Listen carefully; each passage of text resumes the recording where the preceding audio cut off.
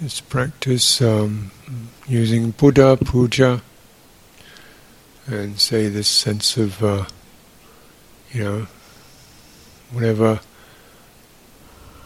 has been lack of sati, lack of mindfulness, or whatever, compulsive habits, so forth, to be able to acknowledge that.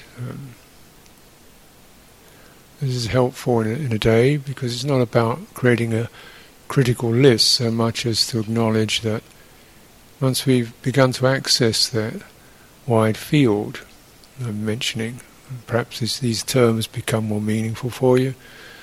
I hope so. Perhaps it's already very meaningful for you. But the sense of when you find your ground and you open your attention, there's probably thoughts scurrying around or body pangs and so forth. Well, what is that all behind all that? What does that run across? And then, clearly some stuff is just, you might say, just circumstantial. Anything that you ate or something, you just odd thoughts. But there may be things that, when you sense that, reviewing that, you sense, there's something here quite disturbed, agitated or not settled. And for this we do, what we've been practicing during this time is really very simply about finding that sense of being able to find a settled ground. And this is no small thing. Not so settled ground. So we're coming out of our thoughts into the settled ground of embodiment. So safe, present. So the primary arising of citta is into embodiment. Before we know who we are, or even how we're feeling, we have a sense of here.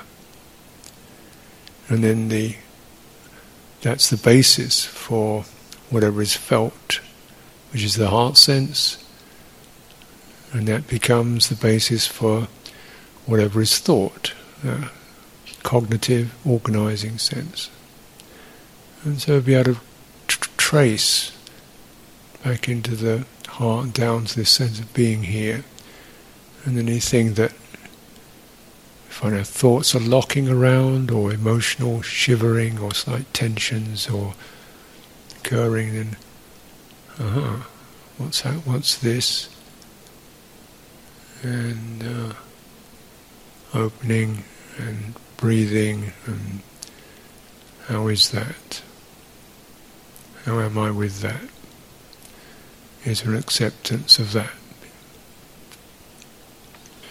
As Buddha is accepting, Dhamma, doesn't mean it proves everything, but he does know it. There's a sense of acknowledgement of that.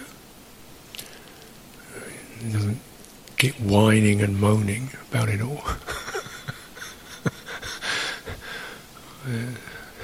It's okay, this is this mood, this feeling, this sense, and then not to be followed. So that opening to the field is very much opening one's heart to awakening, to Buddha, and then anything here that sense of opening to that. And wonder, what does this mood need? Perhaps often just needs to be felt. Sometimes it needs a bit of presence because we feel rocked around. There's the ground.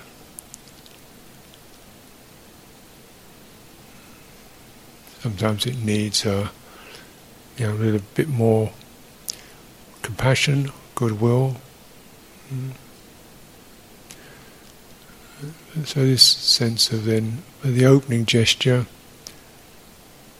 using the devotional form as a way of doing that, rather than opening oneself to one's critical mind, opening this to the devotional gesture to awareness. And it's really to avoid doing anything, particularly any conceit, any thought. You need to stay with that and feel how that is and how the feeling moves and what's happening in your body. Resting. Very simple things are needed. Ground, space, warmth.